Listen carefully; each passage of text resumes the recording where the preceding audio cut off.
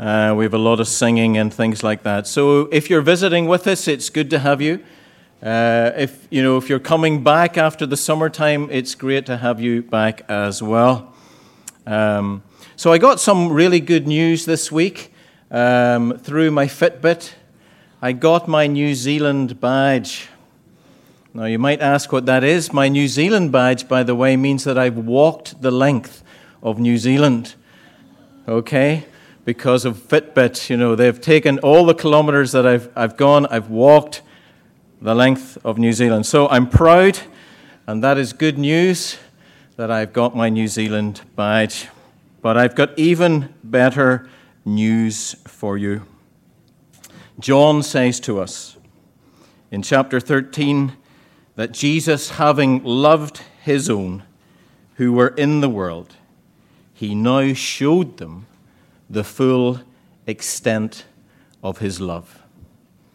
And this is the full extent of his love. His giving self-sacrificially for every one of us so that we could have a relationship with God and that we would live forever and have his Holy Spirit dwell with us. Folks, we have much to give thanks for. We have much to sing about. So let's praise our God as we begin our service. All creatures of our God and King, and Lord, you have my heart. Let's stand and praise God. Well, let's continue in that spirit of worship, and let's talk to God together in prayer.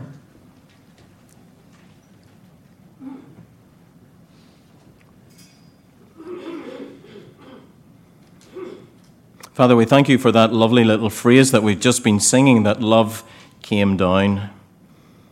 And Father, we thank you that when we just pause to reflect upon that we realize that it's speaking of the Lord Jesus, and that he left the glory of heaven, and that he came down to be with us, that he was humble enough to come and dwell in the womb of a young girl and to be born into an unknown small town and to live there and to work there before he began his ministry. Father, we thank you for the humility of our Lord Jesus. And Father, we thank you for the love that motivated him to do that in consultation with the Father and the Holy Spirit. And Father, how their focus has always been on Adelaide Road. Their focus has always been on the Church of Jesus Christ. Their focus has always been on you and on me. And Father, just to think about the reality of that and how he did that for us is incredible. Because Father, we know what our hearts are like. We know how angry we get. We know how frustrated we are. We know, Father, how proud we are. We know, Father, how we live with the difficulties of broken relationships and how we live with the difficulties of life that just doesn't seem to work out.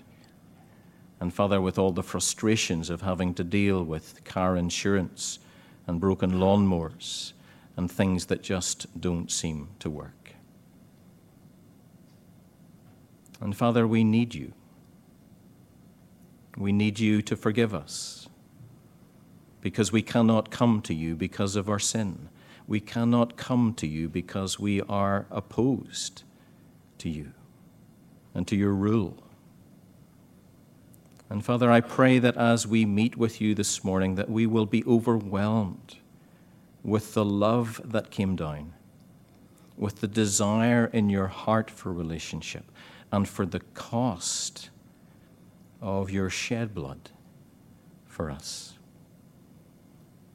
And Father, I pray that we will just rejoice in the forgiveness of our sins, that we will rejoice in the gift of the Holy Spirit, and that, Father, that we will be done with a lack of commitment and a mediocrity and just saying to ourselves, I will run my own life in the way that I want.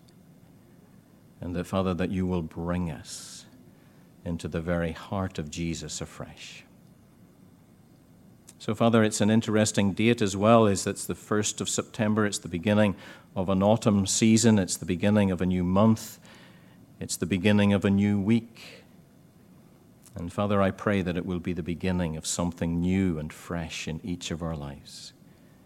And that, Father, that we will be a beacon of light, that we will be tasty, that we will be bright, that we will be smelly in a good way. And that, Father, that we will shine with the Lord Jesus. So, Father, we come in a solemn moment, but we come, Father, delighted to come, because we are creatures of our God and King. And, Father, we say afresh that you have my heart. And so I pray that we will indeed serve you and that we will know you in this day. And we pray these things in Jesus' name. Amen. Folks, if you have your Bibles, do open them at John chapter 4.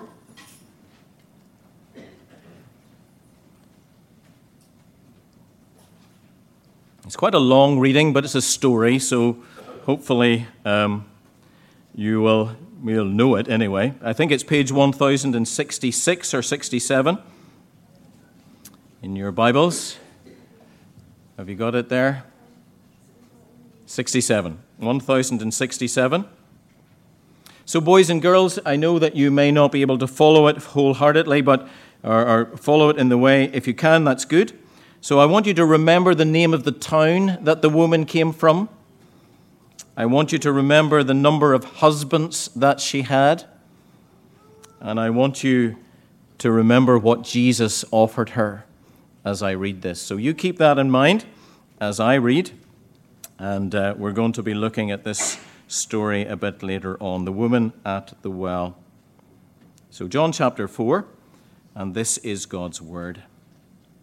The Pharisees heard that Jesus was gaining and baptizing more disciples than John, although in fact it was not Jesus who baptized, but his disciples. And when the Lord learned of this, he left Judea and went back once more to Galilee. Now he had to go through Samaria, so he came to a town in Samaria called Sychar, near the plot of ground Jacob had given to his son Joseph. Jacob's well was there, and Jesus, tired as he was from the journey, sat down by the well. It was the 6th hour, that's 12 o'clock midday.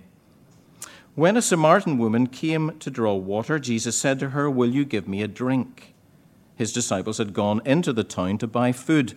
The Samaritan woman said to him, "You are a Jew, and I am a Samaritan woman. How can you ask me for a drink?" For Jews do not associate with Samaritans. Jesus answered her, "If you knew the gift of God and who it is that asks you for a drink, you would have asked him, and he would have given you living water." "Sir," the woman said, "you have nothing to draw with, and the well is deep. Where can you get this living water?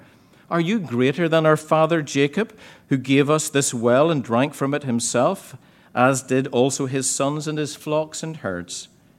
Jesus answered, "Everyone who drinks this water will be thirsty again. But whoever drinks the water I give him will never thirst. Indeed, the water I give him will become in him a spring of water welling up to eternal life." The woman said, "Sir, give me this water so that I won't get thirsty and have to keep coming here to draw water." He told her, "Go, call your husband and come back." "I have no husband," she replied. Jesus said to her, "You are right when you say you have no husband. The fact is, you have had 5 husbands, and the man you now have is not your husband. What you have said is quite true." "Sir," the woman said, "I see that you are a prophet. Our fathers worshipped on this mountain, but you Jews claim that the place where we must worship is in Jerusalem." Jesus declared, "Believe me, woman, a time is coming when you will worship the Father neither on this mountain nor in Jerusalem. You Samaritans worship what you do not know. We worship what we do know, for salvation is from the Jews. Yet a time is coming and has now come when the true worshippers will worship the Father in spirit and truth, for they are the kind of worshippers the Father seeks. God is spirit, and his worshippers must worship in spirit and in truth. The woman said, I know that the Messiah called Christ is coming. When he comes, he will explain everything to us. Then Jesus declared, I who speak to you am he. Just then his disciples returned and were surprised to find him talking with a woman. But no one asked, What do you want, and why are you talking with her? Then, leaving her water jar, the woman went back to the town and said to the people, Come, see a man who told me everything I ever did. Could this be the Christ? They came out of the town and made their way towards him. Meanwhile, the disciples urged him, Rabbi, eat something. But he said to them, I have food to eat that you know nothing about. Then his disciples said to each other, Could someone have brought him food? My food, said Jesus, is to do the will of him who sent me and to finish his work. Do not say 4 months more and then the harvest. I tell you, open your eyes and look at the fields. They are ripe for harvest. Even now the reaper draws his wages, even now he harvests the crop for eternal life, so that the sower and the reaper may be glad together. Thus the saying, one sows and another reaps, is true. I sent you to reap what you have not worked for. Others have done the hard work, and you have reaped the benefits of their labor. Many of the Samaritans from the town believed in him because of the woman's testimony. He told me everything I ever did. So when the Samaritans came to him, they urged him to stay with them. And he stayed 2 days. And because of his words, many more became believers. They said to the woman, We no longer believe just because of what you said. Now we have heard for ourselves, and we know that this man really is the Savior of the world. Amen. And we do thank God for his word. So what was the name of the town? Not Samaria, that's the name of the country. Sychar. Very good. How many husbands had the woman? 5. Isn't that amazing? 5 husbands. We'll have to talk to the mums and dads about that later. And what did Jesus offer her? Allegra. Okay, eternal life, but what was the thing that he actually... But you're right, yes. How was that symbolized? Living water, yes. Brilliant. You listened really well. Isn't that a long reading? But there you go. So we're going to look at that a bit later on. But at this point in time, and I've just seen I've forgotten to say the Lord's Prayer, but maybe we could do that later. I'm going to commission the leaders of Sunday Special and K2. So I don't want us to forget what we learned last week. We are to be tasty. We are to be bright, and we are to be smelly in a good way. We are. Okay, so we're to be tasty, we're to be bright, and we're to be smelly in a good way. And so we will commission our Sunday Special and K2 leaders with prayer. That means that we kind of pray for them, set them apart, want them to do this job well, and ask God's blessing upon them. Because, boys and girls, we want you to know how important it is that you believe in Jesus. In the Bible, whenever Timothy was being commissioned to be a minister in the church in Ephesus, Paul said that he had a grandmother called Lois and a mother called Eunice, and that he learned his faith through them. And then Paul came and told him something as well. So you have mums and dads, and if you are baptized, then your mums and dads have promised us and God that they will teach you the things of Jesus. And that is so important that you listen carefully to them in the home and to all that they want to tell you about Jesus. And the second way that you hear, or another way that you hear, not just the second way, is when you come to church. Because we're a family. And we want to teach you as part of the family. And that's what we do. And I was thinking about Jesus. Do you know what Jesus called the church? He called it his Father's house. And he loved to be there. So much so that he chose not to go with his mum and dad, but to stay in the church. Now, I'm not advocating that, okay, in that sense, but did you see the importance of being in church? Wow. And we want to be faithful too in teaching you about the Lord Jesus. And here's a bit of wisdom for you from the Bible, from Proverbs. I've been reading Proverbs on a Sunday, and this is what it said. I read this last week. Train a child in the way they should go, and when old, they will not turn from it. So what you learn now is like a foundation. It's like something that you build on that will last well when you get as old as me, a long time later. So the work that we do with our children, obviously, folks, is important. And we value greatly the contribution made by our Sunday Special and K2 teachers, by those who serve in creche, and by those who serve in SALT Project. And so this morning, I do want to commission this group of people, but I do want you to know that you are commissioned as well to be tasty and bright and smelly in a good way.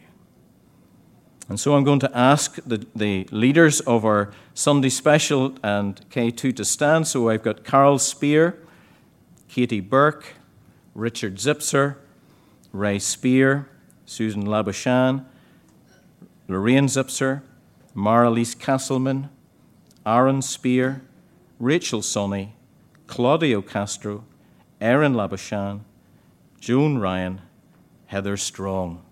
Assistants Mark Spear, Jane Lanou, Caitlin Nichols, Mateus Castro, Hayley McGrath, and Stephanie Boyd.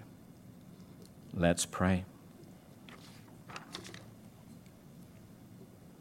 Dear Heavenly Father, thank you for our families, for the love and support we receive from our parents and from our church family.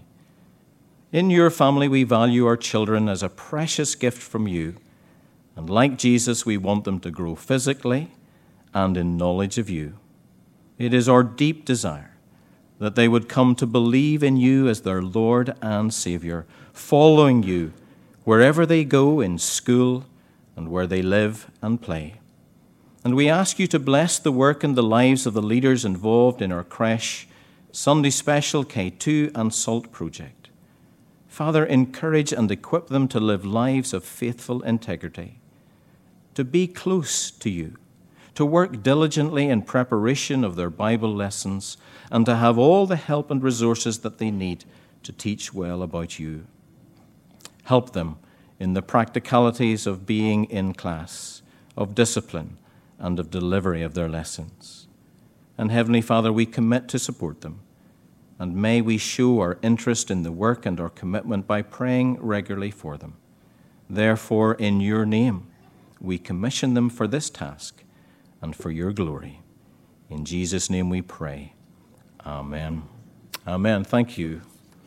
Well, we're going to sing a song, and I thought we would sing the one that we sang last week because it really is a great song. It's about ready to go, not just a Sunday Special in K2, but ready to go into the world. So did you all, I should ask, how was school? Was it good? New classes, new teachers, all went well? That is great. Anybody start school for the first time this week? Over here, first time in school, all went well. Obviously oblivious to it all. That's great. So let's stand and let's worship God in this.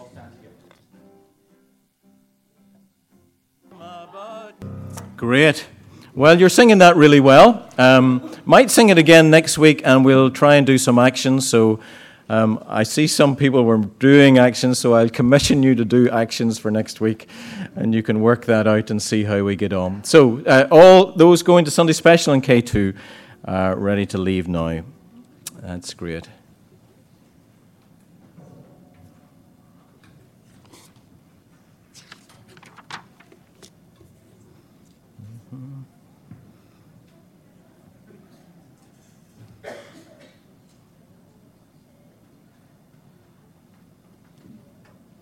Well, folks, just as the folks are leaving, you've got your order of service there.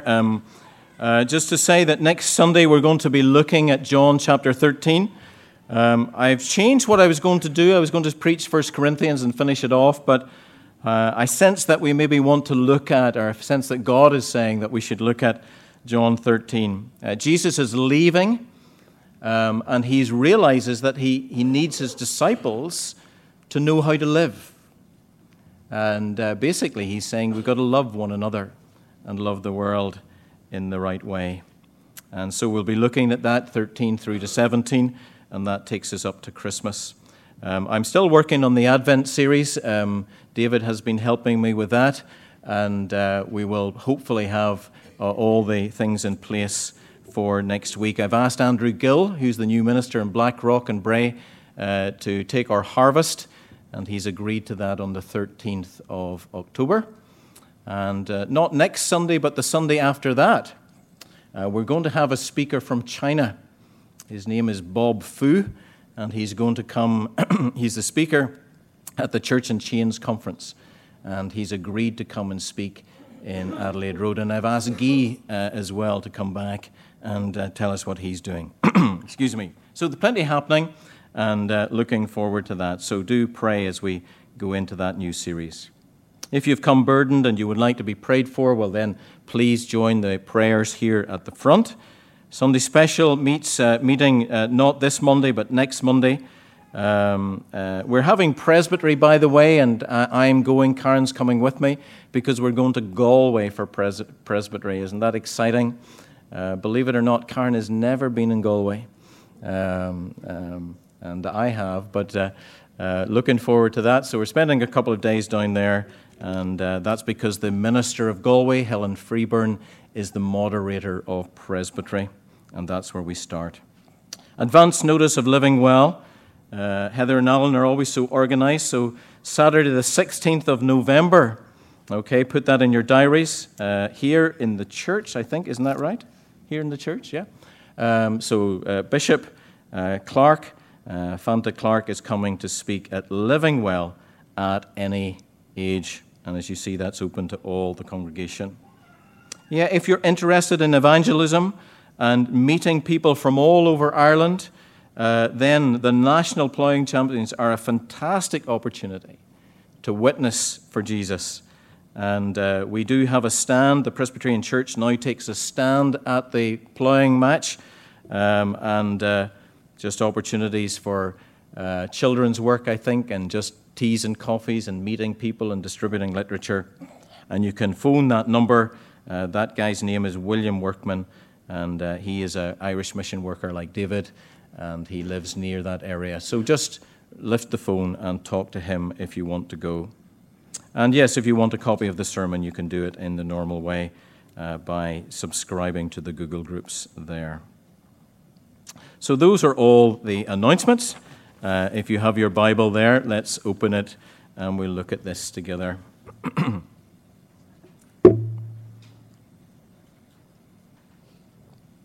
So really this is based on our summer series. I'm going to do this as a sermon. I do have some PowerPoints, I think. Is it there? Yeah. Okay, a conversation. We'll go on to the next one with the woman at the well. Okay? So all of us, of course, have a deep need for relationship, for love, and for permanence and security. And I believe that today's reading and today's scripture is an important part of God's answer to the present sad reality of the broken relationships that all of us face within the church and without.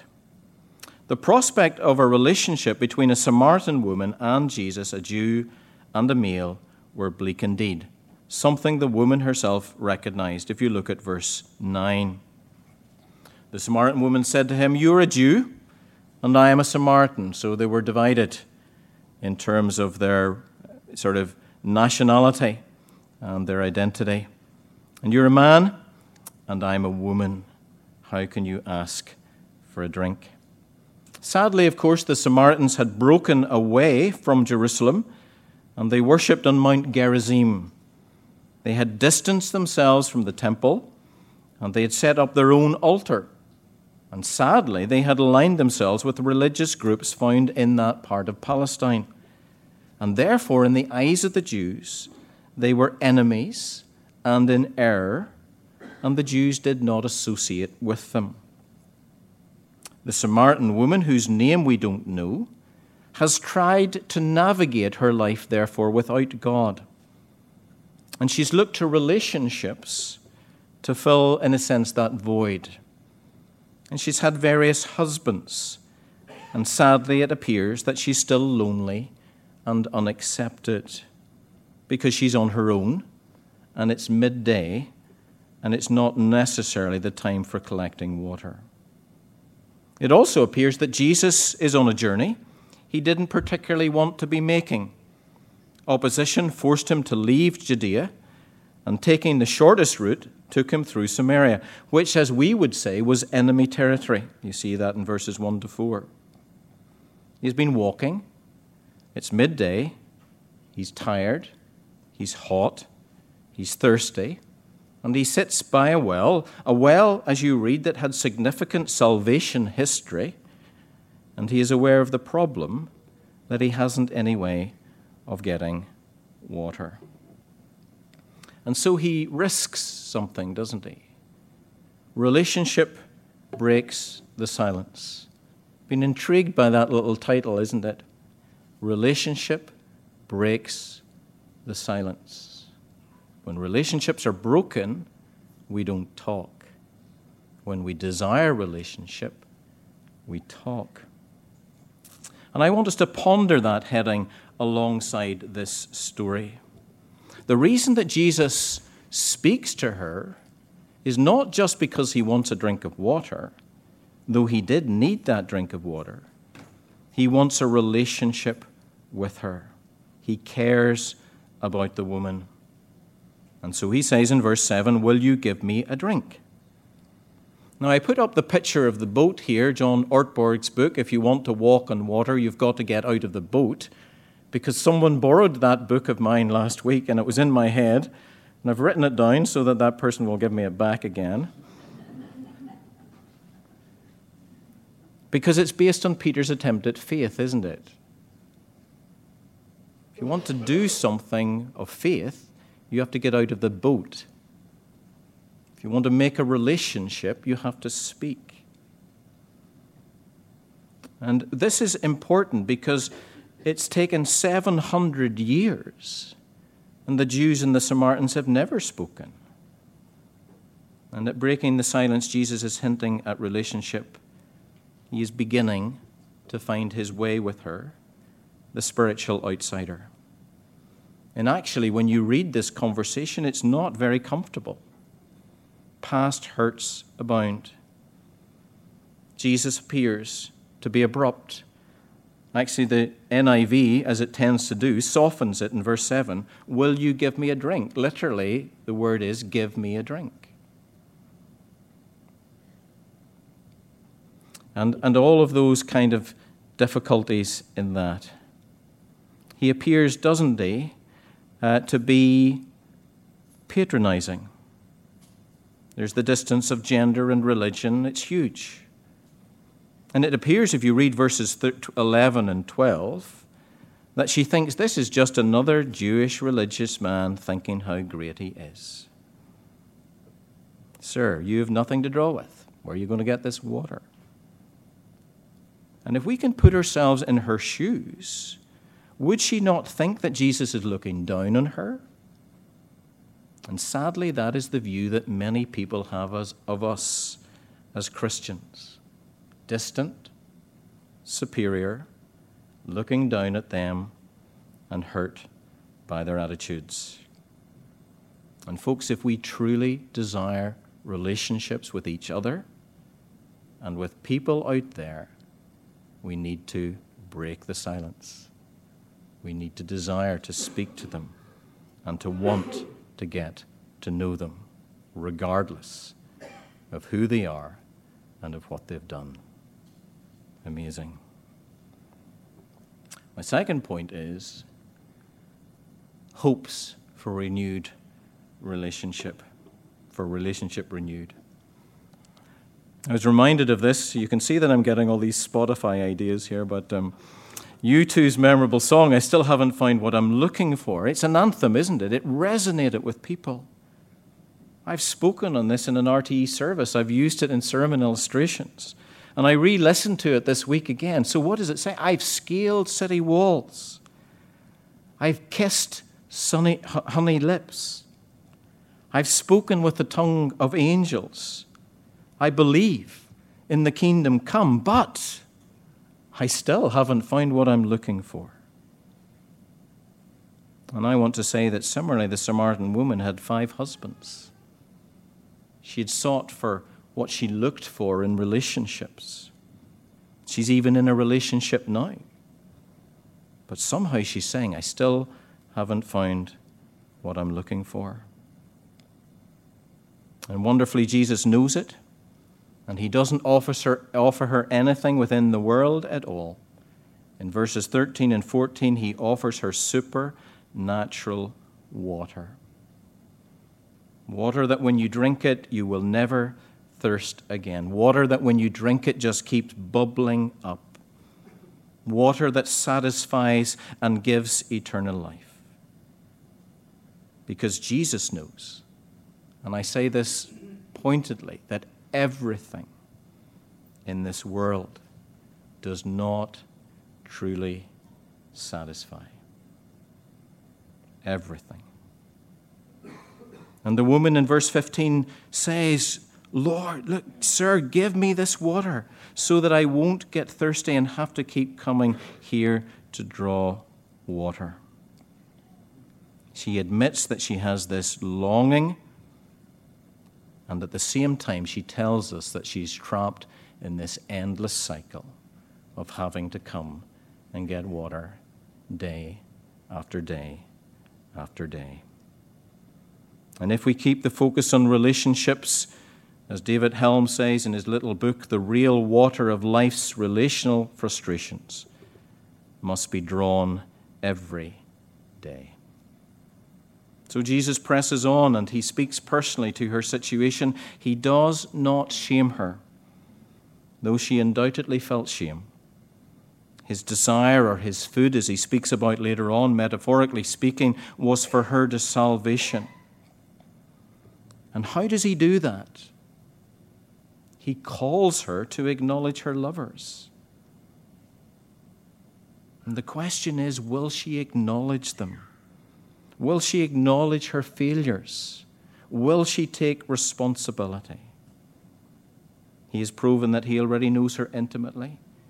He has offered her a supernatural solution, and wonderfully he has exposed her feeling, but he has also opened again a longing. And she knows that she still hasn't found what she's looking for.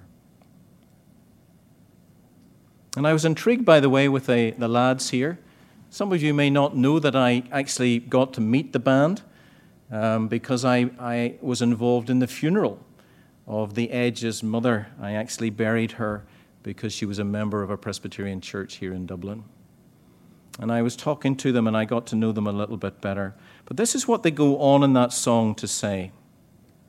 You broke the bonds and you loosened the chains, carried the cross of my shame. You know I believe it, but I still haven't found what I'm looking for. And I'm thinking all week, how can they say that? How can they say that they know Jesus because of their background and their knowledge and their involvement in Christian fellowships? Leads me to believe, and I think they've testified to the fact that they believe in Jesus and the cross. And yet it still hasn't satisfied them if they're being true to their words. And it's the same for this woman, isn't it? She's met Jesus. He's offered her this everlasting water. And all that she can see is that he's a prophet. And she's processing Jesus and his offer. And what will she do? She's afraid, isn't she? Will Jesus condemn her? Will she bring her lover to meet Jesus? Will he be able to give what he promises? Will he provide her with a relationship that satisfies and wells up to eternal life. It's a huge moment. One of the things that a crisis and difficulty brings is a reevaluation of life. And I want to say to us, folks, how many of you who come to this church week after week know Jesus personally? How many of you are prepared to talk to him about the things that are in your heart? How many of you are prepared to open up your lives and admit your sin and your many lovers? Because each week you will grow in knowledge of him because you're here. But have you placed your faith in him? And folks, sadly, if we don't, we will return each week to the hard grind of the world and working it out in our own strength. And what of us who say that we believe? Have we found what we're looking for? Does our life demonstrate that? Or are you just going through the routine? Is it true that God has spoken to you this week? Have you even made an attempt to read his Bible, his word? What is your prayer life work? Are you speaking to him personally? Is he speaking back? Or is it just a burden and a chore? Where is this spring of water welling up to eternal life? Is it all just deeply unsatisfactory? You see, in our meetings with Jesus, our feelings are exposed, as are our longings. And folks, it is my prayer, sincerely held, that many of us will long for a true and a deeper relationship with Jesus. Taking the view that the woman is seeking Jesus, we can read her questions as searching rather than avoiding. And sometimes we preach this as avoiding, though often in exposure to Jesus, close approach, we fear and we shy away. So let's look again what a new relationship with Jesus might look like, what it entails. So a relationship with God and place. I put Adelaide Road up here. It could be any place. Because the woman firstly speaks of place. You see that, I think, there in 1920. Our fathers worship this mountain, but you Jews claim that the place where we must worship is in Jerusalem. The mountain she refers to, by the way, is Gerizim, the mountain that Jesus and the Jews believed was the place to worship, of course, was Jerusalem in one sense. That's a good question, isn't it? Where are you to go if you're to reconnect with God? In Irish spirituality, of course, place is important, and the idea of sacred space is particularly important. But it seems as if she's saying, in effect, shall I transfer my faith from relationships to a place? And can you tell me which one to go to?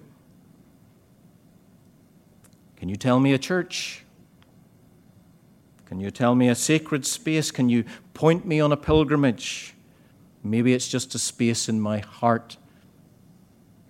And Jesus says, by the way, in verse 21, that that's not the answer. Places are not what establish a relationship with Jesus. Not this place, not any other place. It's essential to know that, by the way, folks, because this is a flawed church. The people within it are flawed. The minister is flawed. But the reality is that we find our relationship not in the place, but in Jesus.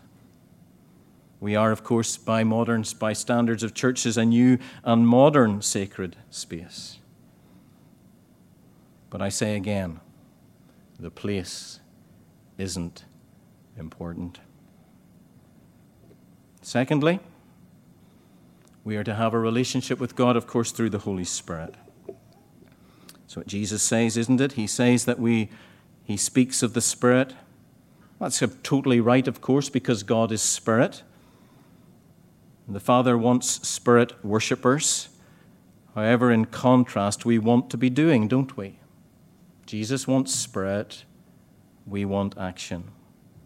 We want to be reading. We want to be serving. We want to be singing. We want to be practicing our faith. We want to turn over a new leaf and try to be better. And again, the Bible tells us it will not work if it isn't of the Spirit. It has to be God-given. It has to come from Him. And so if we want a fresh work of God in our lives and in ARPC, then we need to ask God for it.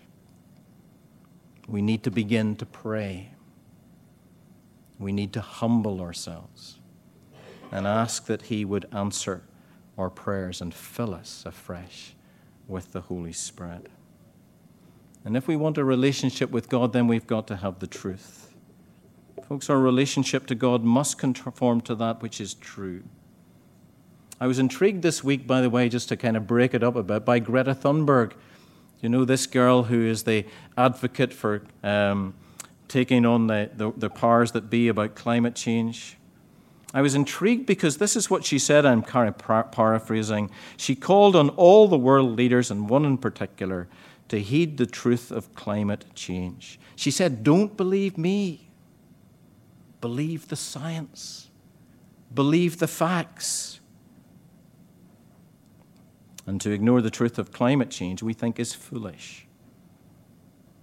And I say this to you folks that, this whole idea of truth is a hotly disputed topic. We live in a time, as I've said many times before, that the truth is thought to be relative and based in our interpretation. That we think that sincerity trumps truth and that intense spiritual interest is enough. And Jesus says, no, it is not. He says the Bible is the truth. I am the truth. And when the idea of truth weakens, then we begin to believe that God accepts people without discrimination and that no one has a monopoly on the truth. And both are not true because the Word of God says so. You see, Jesus would have us think differently. Jesus wishes for a relationship with us, but it must be in the truth. And Jesus is that truth. And so worship and our relationship with Jesus depend on living under the truthful word of Jesus. Are we ready to be changed by Jesus? Then we must listen to His word. And that can be a scary thing. And lastly, our relationship with God is through Jesus. What I loved about this, folks, was the honesty of the encounter. The woman's response, by the way, isn't exactly what you would have expected, isn't it? She doesn't actually get it. If you look at verse 24, then into 25, she says, I know the Messiah called Christ is coming. When He comes, He will explain everything to us. I know you're a prophet. I know you're saying something, but I actually don't really understand it. You might be a good prophet, but you're not very good at explaining this stuff. That's what she's saying. Fascinating, isn't it? And Jesus doesn't get annoyed, of course, because she says something very important. She says, when the Messiah comes, He will explain everything to us. It's not a great deal of faith, isn't it? But it's enough for Jesus. Because God will come, she says. God will send His king. God will explain and sort everything out. He will fix the mess of my broken relationships. And I will wait for that Messiah. That's what she's saying. And in hearing this, Jesus reveals Himself and says, I am the Messiah.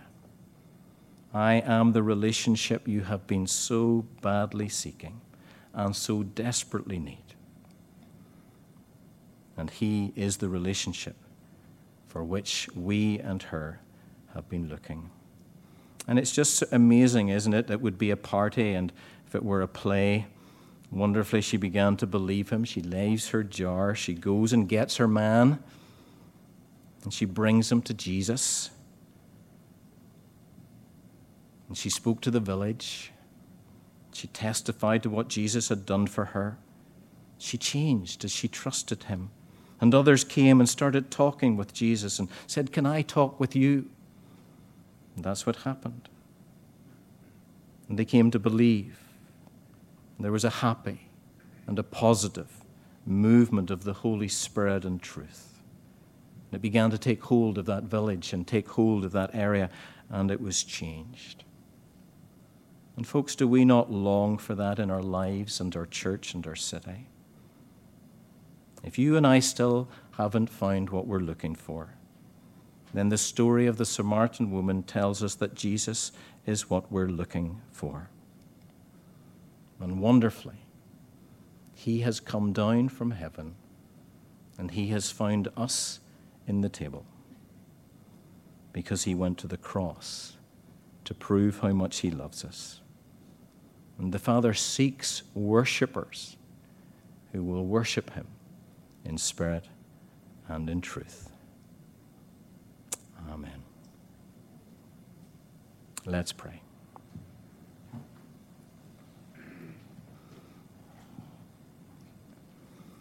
Father, we love this story because it's the gospel, because it's good news, because it's true.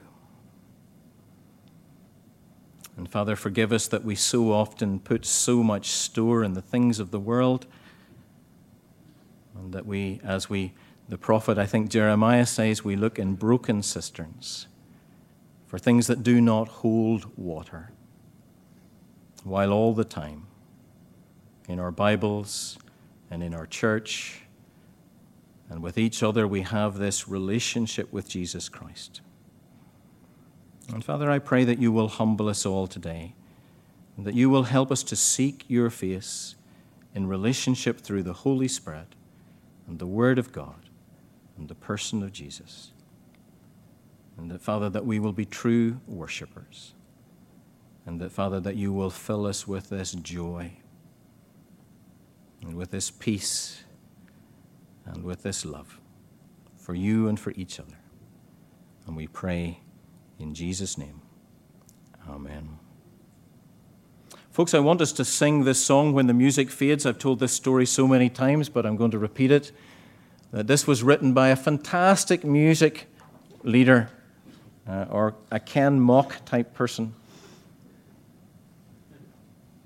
And you know what he said one day? He said, "We're not doing any music for 3 to 6 months because you are coming to this building because you like the music. And you don't come to this building because you like the music or you like the people. Primarily, you come to this building because of this communion table." And that's what we're going to sing about. So when the music fades or stops and all is stripped away, I simply come longing just to bring something that's worth that will bless your heart. And he seeks you, worshippers. And he does that through the truth of the gospel. So let's commit ourselves as we sing this again, when the music fades.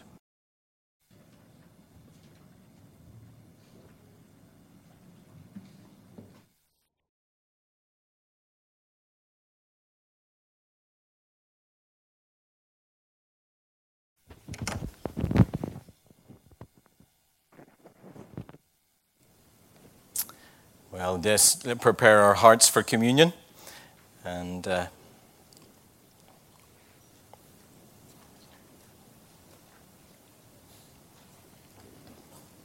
so if the elders want to join me here, that's...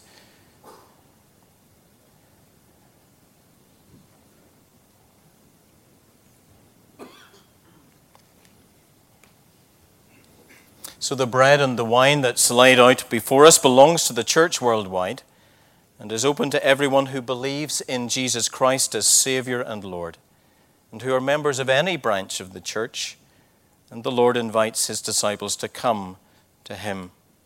Jesus said, I am the bread of life. He who comes to me will never go hungry. He who believes in me will never be thirsty. And I think in light of what I was been saying this morning in terms of John 13 and how Jesus showed the full extent of his faith, I just wanted to